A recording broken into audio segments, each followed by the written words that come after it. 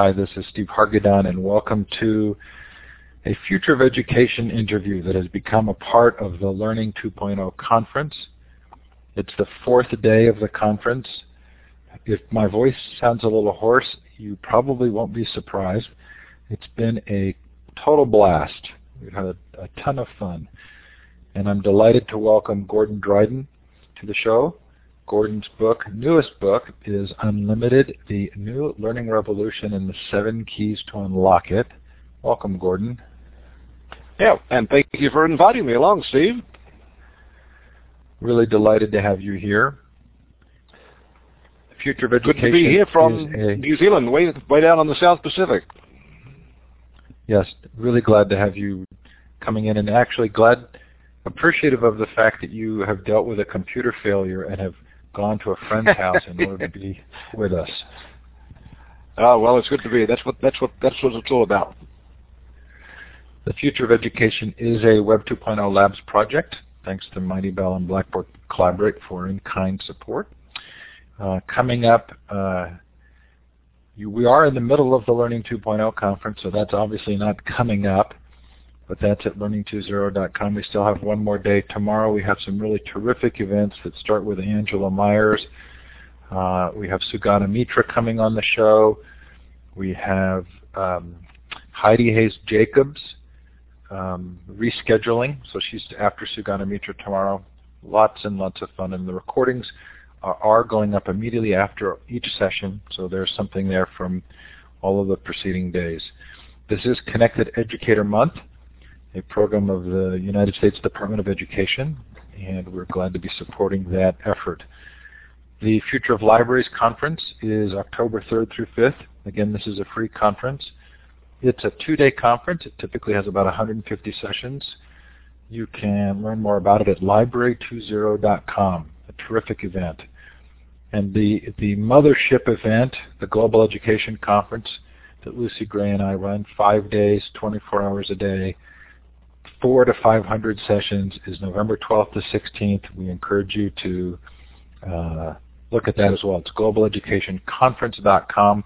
Both the Library 2.012 conference and the Global Education Conference are still accepting proposals for presentations, and we encourage you to consider doing that. And either way, we hope that you will attend. So coming up tomorrow, as I said, Angela Myers. Oh, yes, and Audrey Waters is going to give a fascinating talk. Can't wait for that. She's my podcast partner, and it's a terrific presentation. Cheryl Nussbaum-Beach is also providing a keynote. Sugata Mitra, Heidi Hayes-Jacobs, Tony Wagner from Harvard comes on at the end of the month to talk about his new book, Creating Innovators. We're going to talk about entrepreneurship today, and because of the keynote session we had this morning from Yang Zhao, I think we've got a sort of a very powerful trio of discussions around this. Michael Strong talks about Socratic teaching, entrepreneurism, and education. Ronald Walk on wasting minds. Anyway, there's lots there, hopefully something that interests you. If you've missed any of the shows, there are somewhere close to 300 by now. All of the events from Learning 2.0 are up in the full Blackboard Collaborate recording and also in MP3 form. If you go to futureofeducation.com, I've listed them all there, or many of the most recent ones. Again, hopefully something that makes a difference for you in your day.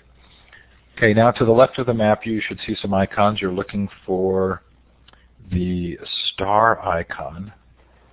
And fascinatingly, I do have it there. It's the second one down. You click on that and you click on the map. Give a shout out in the chat as well. Let Gordon know where you're participating from. Do we have anybody else from New Zealand or Australia or Asia and the Pacific? Oh, there's Australia.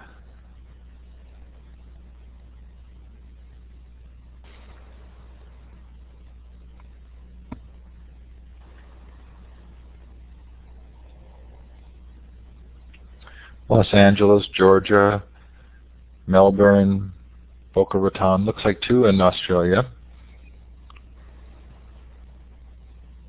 I'm thinking there's a Hawaii over there as well.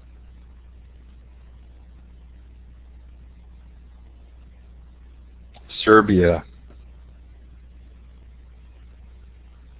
New Jersey, Saskatchewan, northern Saskatchewan, Santa Cruz, California. Hey, maybe I think that's the same, Australia. Well, we'll enjoy it as the room grows, the show goes on.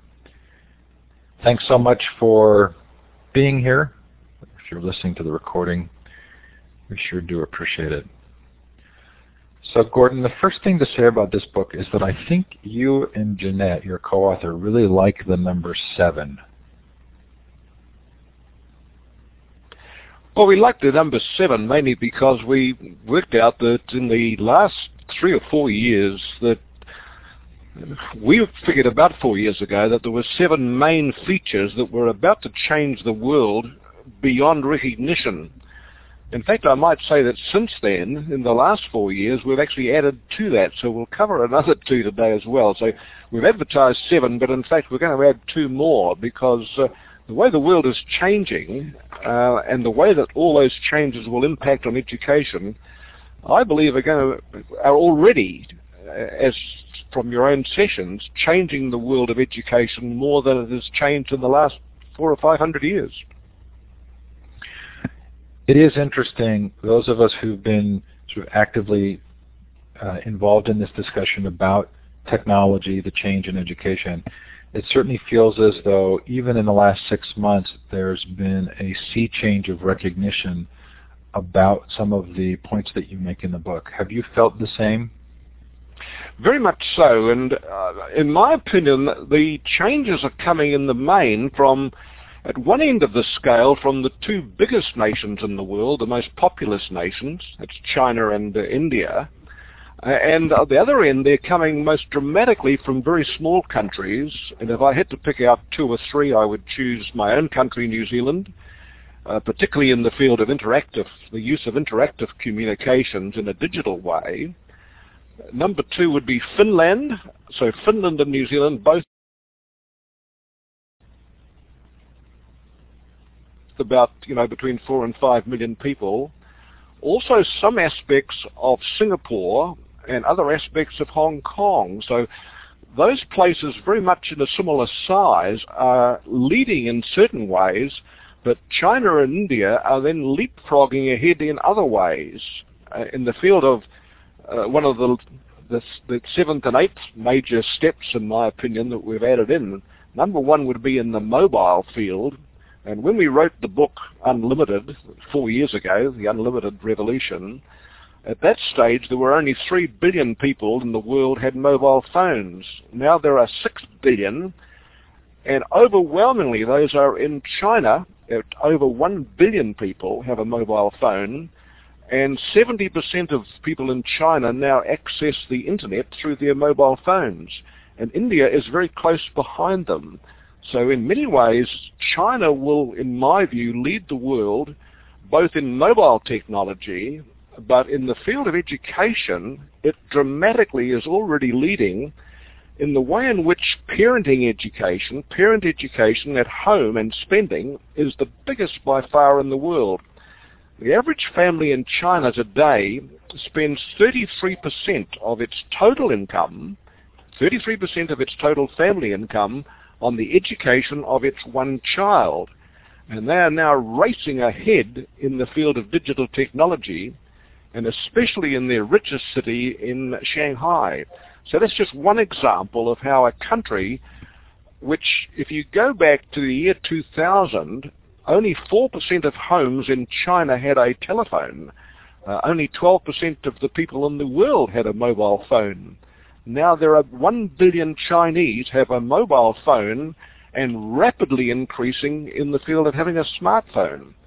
And again, the way in which that will transform education in China is just We've dramatic. Watched an interesting phenomenon here in the United States as these technologies are providing a moment of shifting where small institutions are specializing in learning pedagogies and redefining themselves. And I feel as though we're going to watch those schools shift places.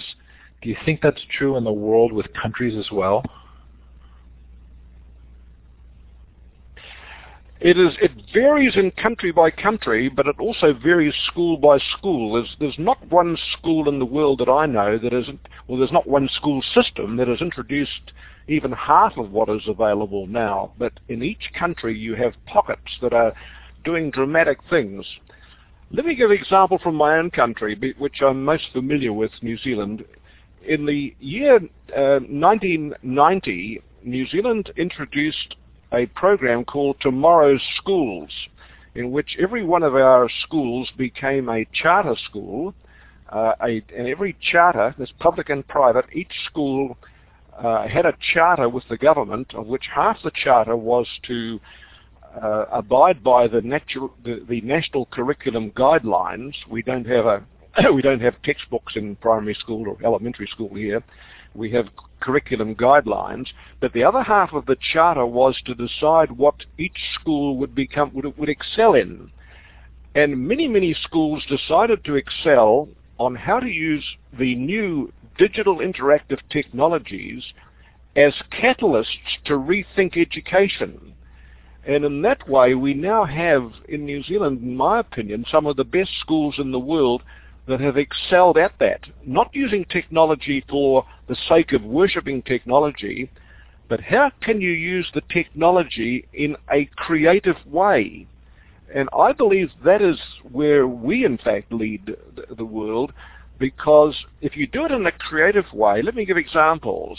There are many schools in New Zealand now where at the age of 6, the first year in grade 1, the students start the first day in grade 1 by using video cameras to video and shoot their friends at school to find out what their kids want to excel in. By day 2 or day 3, they are learning to edit that video. Now, I'm a television and radio producer. I've been involved in television for more than 50 years.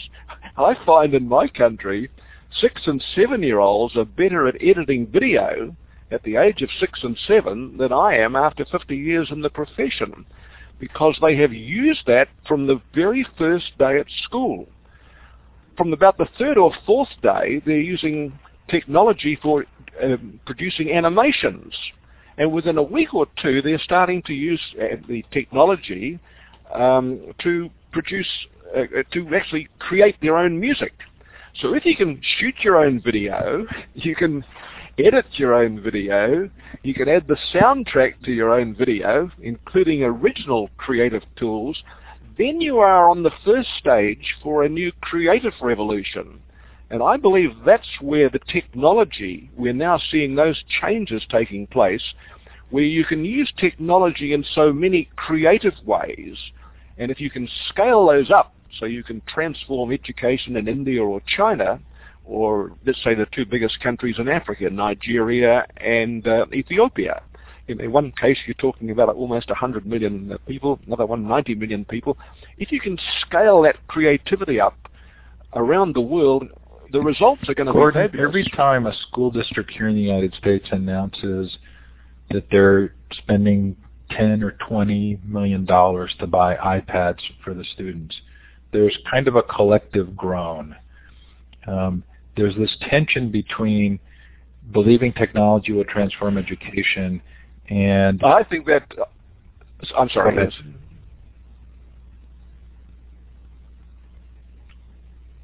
Please go ahead.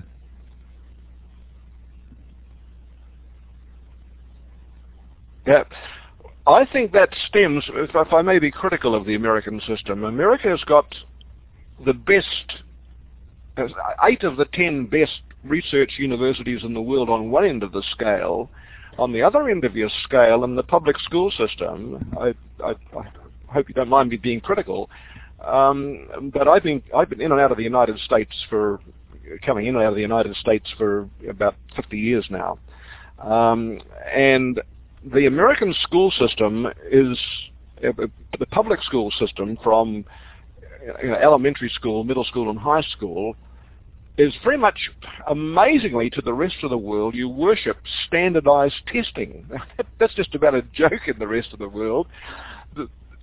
The rest of the world admires America for non-standardized innovation. We all think Silicon Valley is incredible. And yet the land of non-standardized innovation, that which you lead the world in, is in fact worships standardized testing. And that, if you're looking at the kind of creative tools that I'm talking about, or using technology in creative ways and not just regurgitating standardized test results, then people think about technology as being standardized testing, so that you're just having kids watching a computer screen to learn the answers to standardized tests. Well, that's not the way the rest of the world is going, and that's not the way the brightest schools in the world are going, and it's certainly not the way that Stanford University goes, or Carnegie Mellon's going, or the incredible jobs at MIT, Media Lab up there is just doing incredible things. But your school system is still very much, that's standardized testing. That's almost a joke. Gordon, I want to give some context to the book. People can't see, but this is a very large, very colorful, beautiful book. And it's based on, is this maybe the third iteration, based on what you call the world's fastest selling book? What's been the history of this material? Well, first of all, you're probably aware, or you personally, but I better explain it. I'm not an educator. I'm not a teacher. I'm not a school principal. I'm a journalist. I'm a multimedia journalist with my background in television and in radio talk shows, television talk shows, and investigative journalism. And in 1990, I managed to get a grant of $2 million in New Zealand from our biggest charitable foundation to open up a public debate in our country on radio and on television and on the newspapers and around schools, to open up a public debate on the future of education. That included me going around the world for 2 years with a professional television crew and shooting the best of education around the world as it appeared then in 1990. We then turned those into 6 one-hour television documentaries, which also became the basis for an online and also around the schools debate on education. At the time that I was doing that, among other things, I sat next to an American doctor of education, Dr. Jeanette Vos, who was she was born in Holland, then went to school in Canada, and then got her doctorate in the United States. And the amazing thing was, we discovered that what I was shooting around the world on videotape, Jeanette was actually doing her doctorate on new methods of learning. She had spent 7 years on that. When we then swapped our research results, we decided that we might have hit on something, and we turned that into a book called The Learning Revolution. And The Learning Revolution, for which there have been 6 editions so far, that became the top-selling book, the top-selling non-fiction book in the world, mainly or solely because it sold initially 10.2 million copies in China, and 10 million of those were sold in 7 months alone, which made it not only the biggest-selling non-fiction book, but it became the fastest-selling non-fiction book. We then had 26. We've had 26 editions of that have been published in 26 languages around the world, of which in Scandinavia, in countries like Denmark, particularly Sweden, but also Finland, it became a very, very big seller. And my co-author, Jeanette Vos, who is a teacher by profession, a top teacher, and is brilliant in many, many fields, including the use of music in education. She ran seminars right throughout Scandinavia, while I did a lot of work in China, Southeast Asia, Mexico, and New Zealand. So we've had 6 editions of that book, and then 4 years ago we decided to turn it into a full color book, and now we're in the process of turning that full color book into a video touch screen book. So we'll have it out within the next 18 months in that field, where there'll be you touch a color photograph and you see a color video to show what you're doing. A bit like the kind of things that you're doing every day when you're discussing this on air. So that's the new book is called Unlimited, The New Learning Revolution and the 7 Keys to Unlock It. So we have particularly zeroed in on those 7 keys, and if you'd like to go through those and touch I would on like them, to I'm do very that, happy but to I do would so. like to ask you a couple of other questions quickly before we get there. As you look at some of the ways in which countries are doing good things around the world, do you feel any sense of accomplishment that the different editions of the book have made a difference in certain places, and where might you identify that? Well, first of all, in New Zealand, they made quite a dramatic difference, and I'm being immodest here, but that happened to be so because of the television programs that went with them that actually were the prelude to that.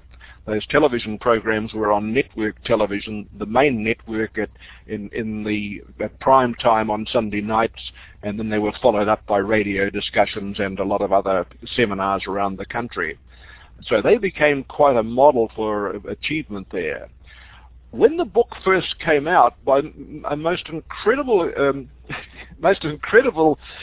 set of circumstances, Singapore is about the same population in New Zealand, but is a very small island. I mean, you can drive around Singapore in a day, where New Zealand, at the same population as Singapore, is the same size as Japan or of the United Kingdom. Singapore, amazingly, at the time that our book came out, the main Singapore teaching university was moved its site from the center of Singapore to a new building and a new giant campus. And it so happened that a New Zealand businessman was in Singapore at that stage on other work, met up with some school people there, because Singapore has been the leading country in Southeast Asia to attract international businesses to go to Singapore and use them as the headquarters for Asia. That particular businessman, a New Zealander whom I happen to know, was approached by a Chinese teacher there, a school principal, to take over the Singapore University campus as it was and turn it into a new school. And they bought, first of all, 500 copies of our book and decided to use that as the model for establishing what is now the world's biggest international baccalaureate school. It's called the Overseas Family School. It's like so many of the international schools in Singapore. It's only allowed to cater for students of international families, of which there are now about 2 million of those families in Singapore. At the same time, I became very much involved as a consultant with them, and we were together very much involved in setting up that school as what is now the world's biggest international baccalaureate school. And the international baccalaureate curriculum is one, particularly for primary years, which is from age 3 through to the end of elementary school. That's ideal for introducing a lot of these new methods, and which we've done in Singapore. So those are two examples. Probably the other Scandinavian countries are the ones that have used it most in terms of teacher retraining. I'm intrigued that I didn't know about you really until a couple of months ago, and my sense is that may be true of many of people in the audience. And I'm reminded kind of Edwards Deming, who was the total quality guru, who made such an impact in Japan but was virtually unknown in his own country. Is there a reason that you wouldn't have more visibility in the United States? That's right, yeah.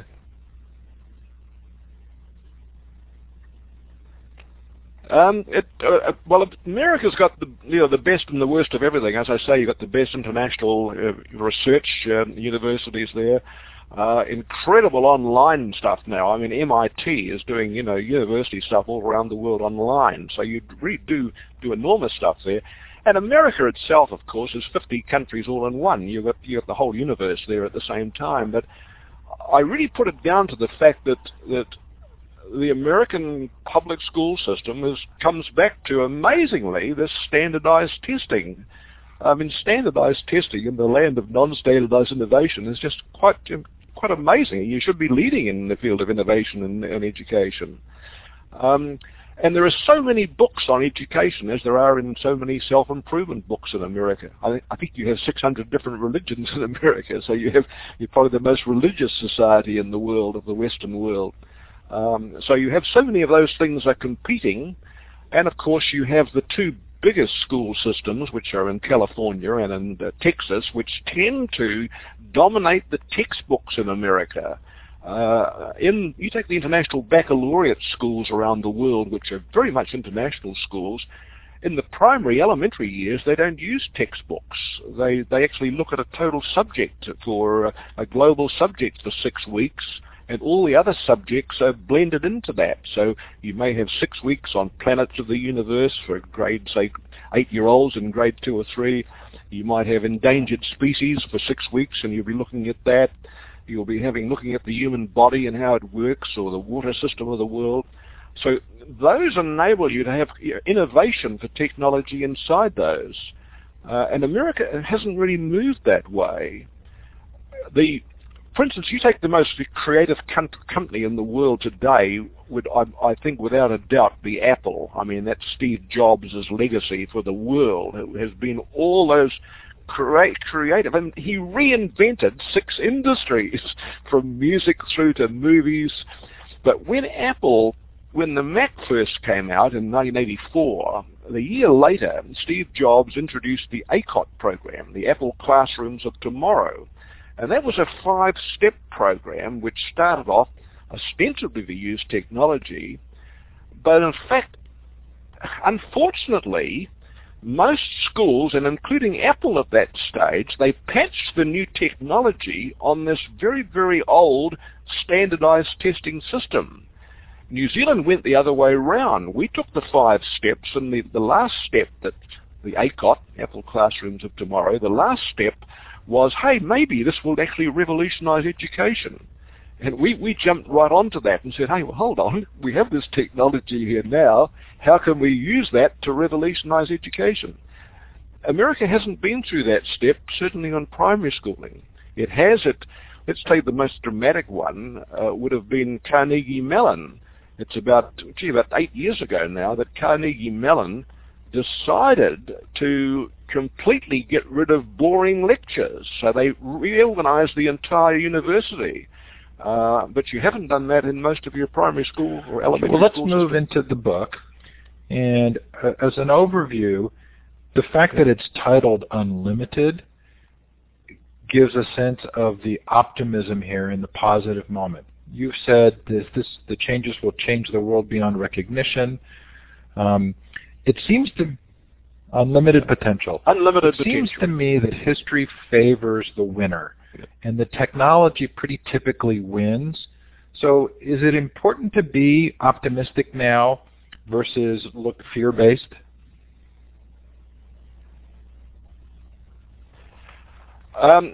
Well, I certainly believe so. In my own country, I'm known as probably the eternal optimist. I ran daily radio talk shows for 10 years and 2 or 3 television talk shows a week. So I was probably known as the poor man's Oprah around my country for a while, and I'm certainly a great optimist. I believe for the first time in history that everything that utopians dreamed about when I was a kid, everything is now possible. And for some strange reason, the financial system in the world is telling us that we're in the middle of a depression. You only have to go from one side of the United States to the other to go from Wall Street to see the results of that financialization of society and some of the worst aspects of financialization, and go to the other side and see Silicon Valley, where you have the leaders in the world of using creative technology in brilliant ways. You go from Google to Apple to Facebook, all those things which are changing the world. You look at YouTube, for instance, one of the great creative tools of the world, the great ways to assemble information. There are 4 billion video views every day on YouTube. What creative tools that are going together, most of them put together by brilliant young students, and those tools are now available to being shared with the rest of the world. Look at Salman Khan, the Khan Academy, just one person who is brilliant in mathematics himself. He has his own complete channel on YouTube. You can learn any aspect of mathematics you want. in his own particular way of communicating it to you. So those are the things that give me incredible optimism to change the world, because you've only got to look at YouTube and Google to see how those innovations can now be scaled up. They can be scaled, which is exactly what Silicon Valley looks at all the time. You want to make a presentation to a Silicon Valley venture capitalist, and the first thing they want to know is, how simple is it? How big is it? How can it be scaled? And how fast is it? So those are the three keys to Silicon Valley, and in my opinion, they are also three of the keys to using the same creative thinking methods for education. Okay, so as you can see on the cover really of the book, there are these 7 catalysts, and I'm thinking, are there now 9? And why don't we have you briefly go through those and describe what you're seeing? Let me go through them for a start. Let me go through for a start then. The first one is, everything now is global. Everything that you can dream up now, you come up with a brilliant new idea and you can turn it almost instantly. You can turn it into a global leadership. I mean, we'd never heard of Wikipedia 12 years ago. We'd never heard of Facebook. We had heard of Google, but we hadn't heard of Google back in 1998. We'd never heard of Google before then. Look at what Google now became global. Look at what one guy did, Tim Berners-Lee, with the World Wide Web. He took some of American innovations, and when he was in Switzerland, he turned them into the World Wide Web, a global method of communication. No one owns it. No one knows who owns it. It's brilliant. Chaotic, it's called. Chaos and order all going together at the same time. So global is one of the things. It's now possible to take all the best learning ideas and make them available almost instantly to almost anyone on Earth. So global is the first one. Number 2 would be interactive. The way in which now you don't learn by listening to boring lectures and following, standardized tests from standardized textbooks. When the textbooks are changing every day, what we know about the world is changing every day. But now you can interact with it. So instead of just learning by reading about something, I'm a traditional journalist. My own personal library has about 10,000 books in it, and I download stuff every day. But now you can interact with it. You can become a scientist. You can actually go online, and you can actually learn anything online in an interactive way. Let me give 2 examples of that. I happen to play chess, and I happen to play bridge. I can now play against the computer. I can go and play against the world champion at bridge, Omar Sharif's interactive bridge game, a contract bridge. You can learn that online by using one of the world's best bridge players as your tutor. At any time you want to check a move, what should you do next to bid a card or make a move, you can check with them. You can get a hint from the world's best player. If you want to replay a hand, you can replay it. And you'll learn 20 times faster. If you want to learn chess, then Kasparov, the world's greatest chess player, has a bridge system, and you can dial into that at any level, from beginner to world master. I could knock off Kasparov up to about level 4. From level 5 onwards, I'm done. I'm a complete idiot. But as you go up and increase, you can learn at any level from beginner. Now you just take those 2 examples, how to use the world's best teachers, marry them together with the world's best interactive technology students, and you can turn them into learning games. So global is number 1, interactive is number 2. You want to explore those? I or do you want me to go given through the them timing, together? Let's have you go through them, because I do want to talk briefly about teaching, reform, and entrepreneurship. And so if we can go through these, touch on those others, and we'll open it for Q&A, and then we'll leave people wanting more. Okay, then I will then go through them quickly. So global, number 1, interactive, number 2.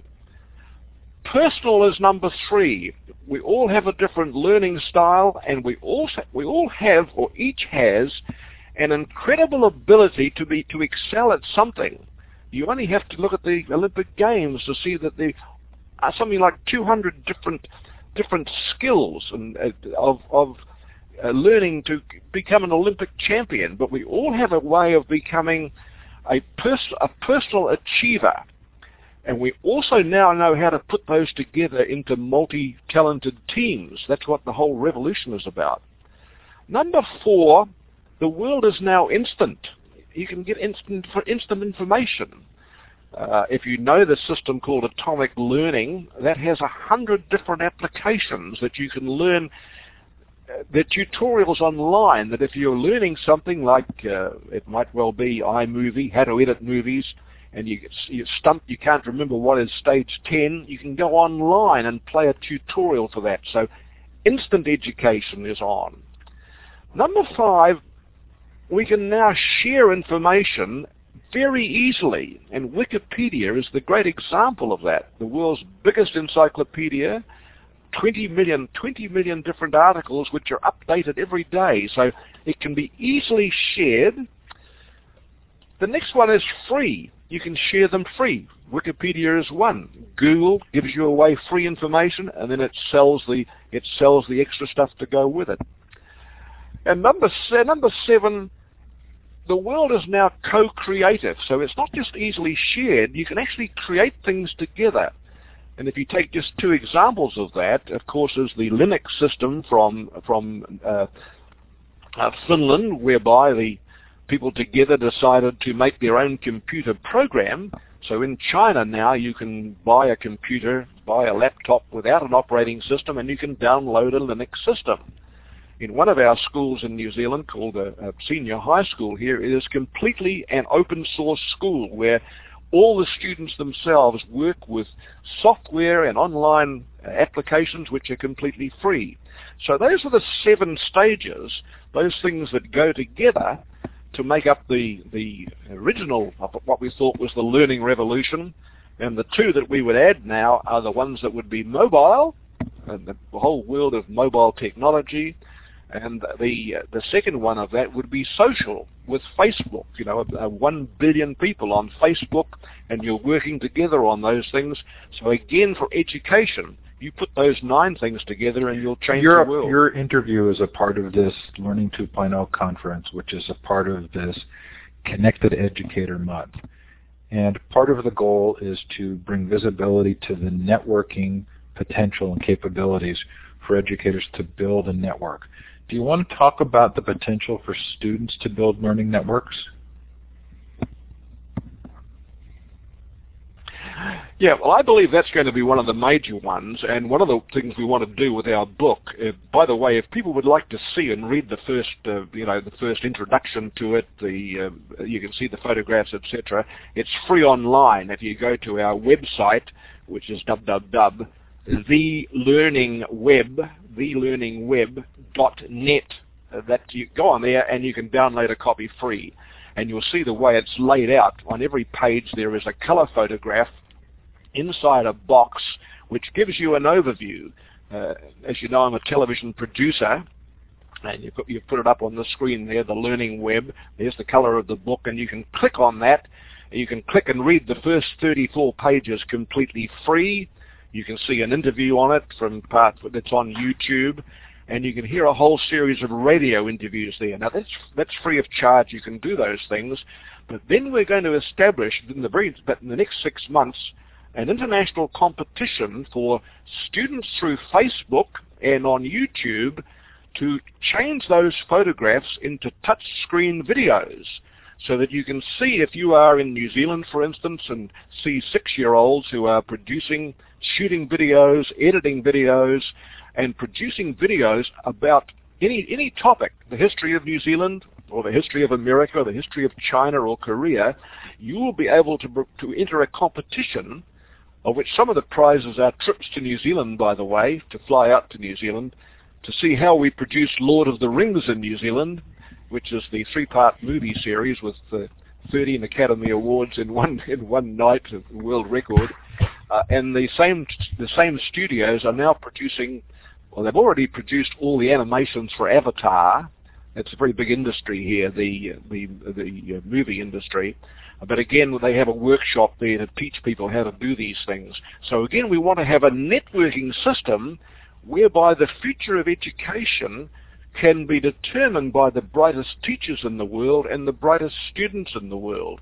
Now, I know that you've had Mark Prensky, one of your great producers of learning technology. You've had him on your series for the last few days.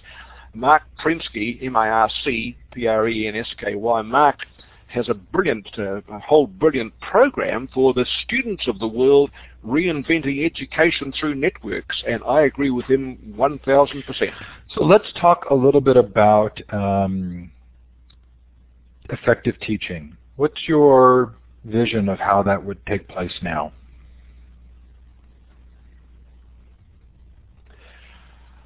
Well, first of all, I would not think of instruction. You still use the word instruction in the United States. I have not heard the word instruction mentioned in a New Zealand elementary school for the last 20 years. So it's not a matter of a teacher instructing students. I happen to start the other way around, and perhaps again this is my journalistic background. I think every student and every teacher should think of students now as being multimedia journalists.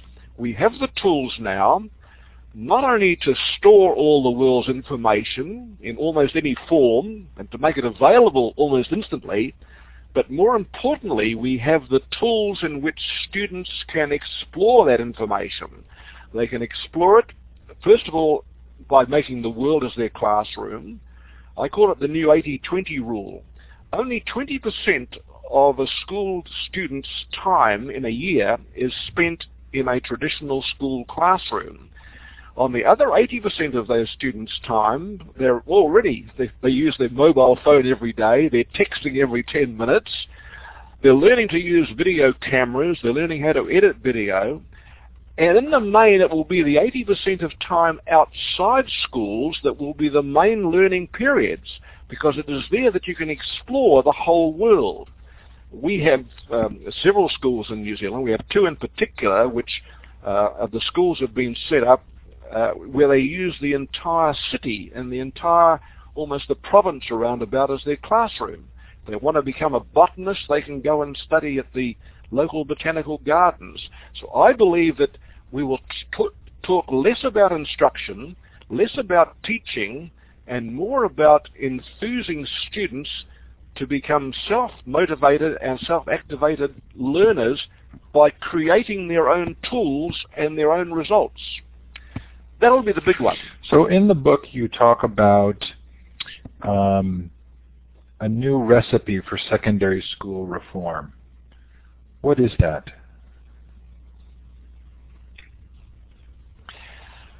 Secondary school reform, I think, is hopefully the same way as universities have reformed themselves.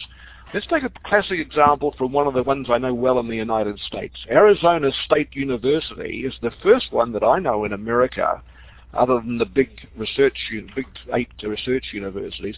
California State University has said, why should we have only university courses in particular subjects so that you get a degree in a particular subject when you study a particular subject? The big challenges in the world today are to change systems. How do we change the world banking system? How do we change the world currency system where we have a whole gambling casino which is taking the world down? We know that. Everyone knows that. The world financial system and banking system is completely corrupt and collapsing. The whole climate business in the world, the whole energy system in the world needs major changes. So the university, the Arizona State University, says, take your degree by solving one of those main problems. Now, in some of our test schools in New Zealand at universities, we've switched over completely to integrated study programs, whereby, again, you look at major subjects and major systems, and your students go out and collectively study those. That has struck a lot of opposition, I might say, from the traditional high school teachers who tend to be subject-based teachers. So it's a matter of the challenge is how do we marry those two things together? How do we marry together what we already do in our elementary schools, which is look at subjects, and the school systems that I would look at most for that are look up the International Baccalaureate, the IBO.org. and their primary schools program and their middle schools program and then their baccalaureate diploma program are all very much involved around that total system, the totality of looking at a project that needs to be done. And you're doing this in some schools in America with project-based learning. Your high-tech high school, particularly in San Diego, is brilliant on that, the way in which all the students are looking at projects to get involved in. So that's the way in which I would approach it. Have you seen examples from other countries that might help inform those who are interested in student learning agency or do-it-yourself learning? Do-it-yourself learning. I would say that, if you look at the PISA examinations, PISA, which is the program for an international student assessment, the school system that comes out tops of that and has done for the last 12 years now is Finland. And Finland is very similar to New Zealand, except that it doesn't specialize in technology. It specializes in actually the students going out and using the world as their classroom. A lot of collaborative learning together. They normally have 3 classes working together with 3 teachers in one, so they're working together in that. So they have one model. New Zealand has that other model, as I say, of having some very good digital classrooms and digital schools, but they're mainly creative classrooms. They don't think of themselves as technology. They think the technologies are just the tools for doing that. The international baccalaureate schools, there are some excellent ones. I mentioned Singapore before. Hong Kong has a brilliant one. Hong Kong, if you look it up, Discovery College in Hong Kong, which is on Discovery Island, which is where most of the international pilots live there in Hong Kong, is absolutely brilliant. The school system that I'm much more involved in your area of the world, which would be in Mexico.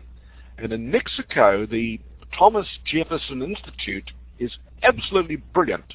They now have, with one coming up in the next couple of weeks, they have 4 campuses in 4 different cities. And those campuses are from early childhood through to senior high school. They have a dual language system, and they again use our book, The Learning Revolution, and now the Unlimited.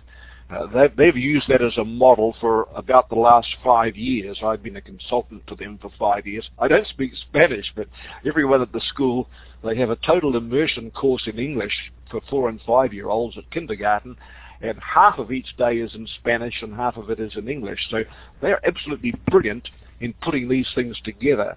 If you look at their website in Spanish, it's the Instituto Thomas Jefferson. So if you look at www.itj.edu,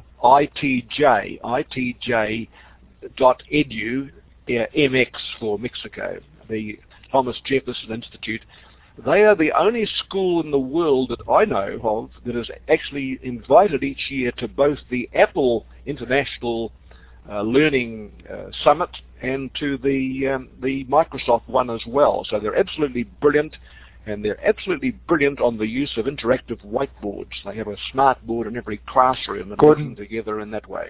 We're going to go to Q&A now. We have about 10 minutes left. If you have a question for Gordon, feel free to raise your virtual hand. That's the 3rd icon over in the participant window, or to put your question in the chat.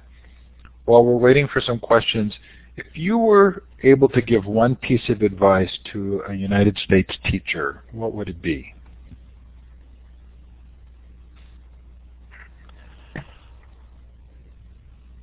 I would suggest that the best teachers in America and the best school systems in America should look at Silicon Valley. I would look at what Apple has done, what Steve Jobs and Johnny Ives and Tim Cook, their present chief, what they've done, what they've achieved in the last, since Jobs came back to Silicon Valley in 1997 and worked in with his brilliant designer from Britain, Johnny Ives, brilliant designer, and they started off with challenging the whole system. Steve Jobs said, we are now living in the digital lifestyle age, and what do we need to change to lead that? And they started off with the iMac, And they really moved into music then, the iPod and the iTunes system, and they reinvented 6 entire industries. Jobs reinvented 6 entire industries. Now, if one guy can reinvent 6 industries, then 57 million school teachers around the world, 2.7 million of them in the United States, surely you can reinvent schooling.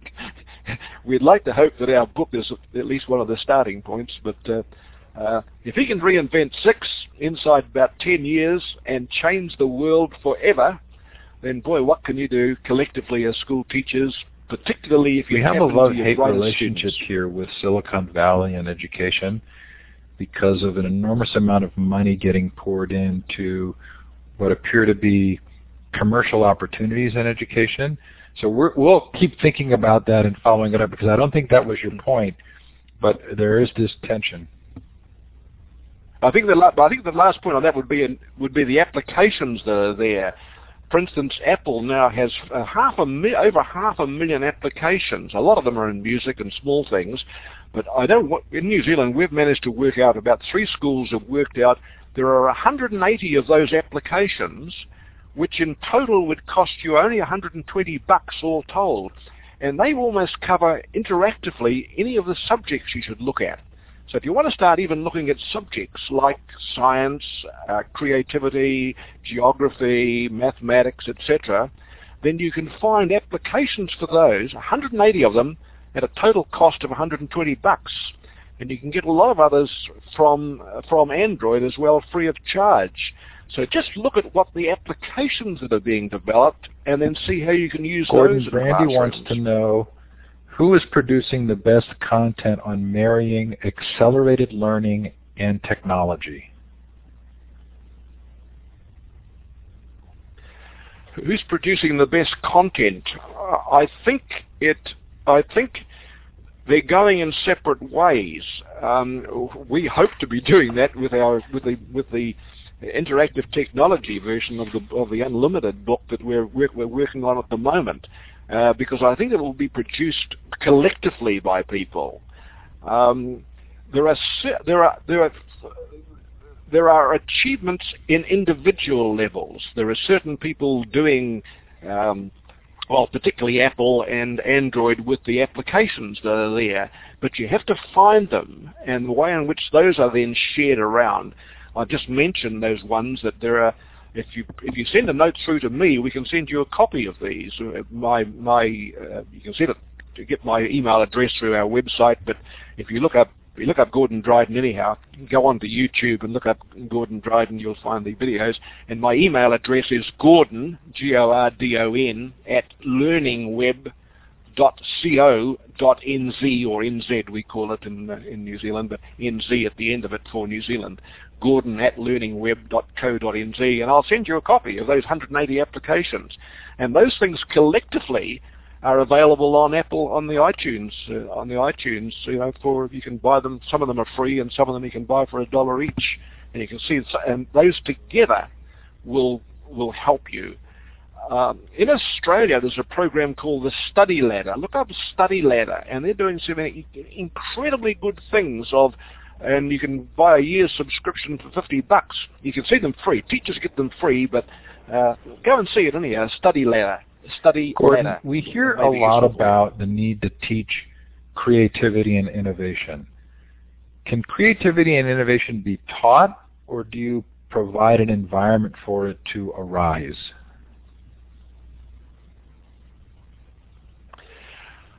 I think it depends on what kind of creativity you're talking about, because there can be creativity in terms of a painter, and you have to want to be a painter. There's creativity, and say my co-author is brilliant at using music incredibly well. I'm not good at that, but I'm good at other sorts of things. Depends what you're doing. The United Kingdom has introduced innovation and entrepreneurship as a high school course about 5 years ago. And I was very fortunate to be chosen to run 10 one-day seminars on that. And we found that the best way of teaching innovation in that level was to start off with the talent that everyone has, and particularly school teachers. I've worked out a total board game called the AHA game, which virtually is a Harvard Business School in your pocket or on a game board. But more importantly, it's how to take your talent and match it up and see what you can learn from the rest of the world. If, for instance, you're a maths teacher, what can you learn from, for instance, Jan Davidson, who was a kindergarten teacher in California, whose specialty was teaching kids to read and write, and then she was the first person to introduce 2 programs, interactive games for learning to read and write. So again, if you learned how to think in that way, how to take your talent and then see how you can turn that into different methods of learning. And you can generally learn those from other successful examples. It's like taking Edward de Bono, an old friend of mine, Edward de Bono's his method of lateral thinking. This is a lateral thinking whereby you can use the world's best existing models as catalysts for your own Gordon, thinking. what thinkers are you paying attention to right now? What thinkers am I paying attention to now? I'm very much interested in those who are, I must admit to being a Silicon Valley fan. I've been in and out of Silicon Valley since before it was called Silicon Valley, and I just admire it greatly. I admire what's going on in South Korea. South Korea with Samsung is doing incredible work. They will do in Asia what Apple has already started in the United States. Samsung is brilliantly. I'm looking particularly at China in the field of open source technology. They're brilliant at that, and I would look at Shanghai as where the action is taking place there. They have some really great innovations there.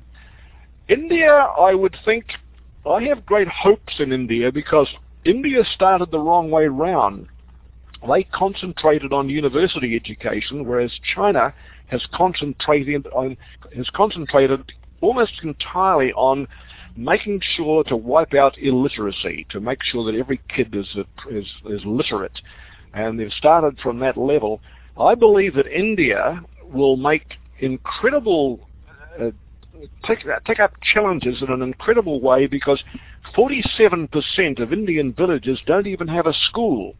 So they have the opportunity to completely bypass the existing school system. If anyone is going to quickly learn how to introduce schools that are entirely different to traditional schools, then India and China will probably do that, and South Korea will probably be there as well. Unfortunately, Finland has, if I might say this, being an Apple man from way back, Finland has, I think, stupidly tied up with their Nokia system, which led the world in numbers. They've tied up with the Microsoft system. Finland has the opportunity to lead the world because they already have an incredible early childhood system. They and Sweden are brilliant on early childhood systems. Every kid at school in Finland learns to speak 4 languages fluently before leaving elementary school, and most kids in Sweden learn 3 languages before even starting school. So those are some of the models that I think are already leading the world in some ways, and they will particularly lead the world in parenting education, the way that parents learn how to develop kids from the first Gordon, few months of life. It's been really delightful to get to know you. I'm clapping for you. For those of you wondering where the elusive clapping button is, it's underneath the smiley face. You click on applause. That's been just delightful. So the book is Unlimited, New Learning Revolution. The sample chapters are available online. Can it be bought in the United States yet? No, but you can buy it online, and we subsidize the air freight to doing it there, so we can air freight it to you at not much more than it would cost you to buy it in the United States if it was there. We deliberately didn't put it in the United States because as soon as the book came out, we realized that it coincided with the collapse of the straight printed book revolution, and we wanted to move almost as quick as we could into doing a touchscreen video version of it to come up next. But the book itself then you can read it. You can read the start of it free online, and you've shown the website there. and you can see a few videos that go with that, and then you can order it online, and we subsidize it by slashing the price back almost to giving it to you at cost price plus the cost of the email from New Zealand. So that's one way, again, of doing virtually instant service, rivaling Amazon. Gordon, I don't think this is the last time that we'll be talking with you, but thank you so much, and thanks for... And next time you'll see him in person because the computer will be working. Okay.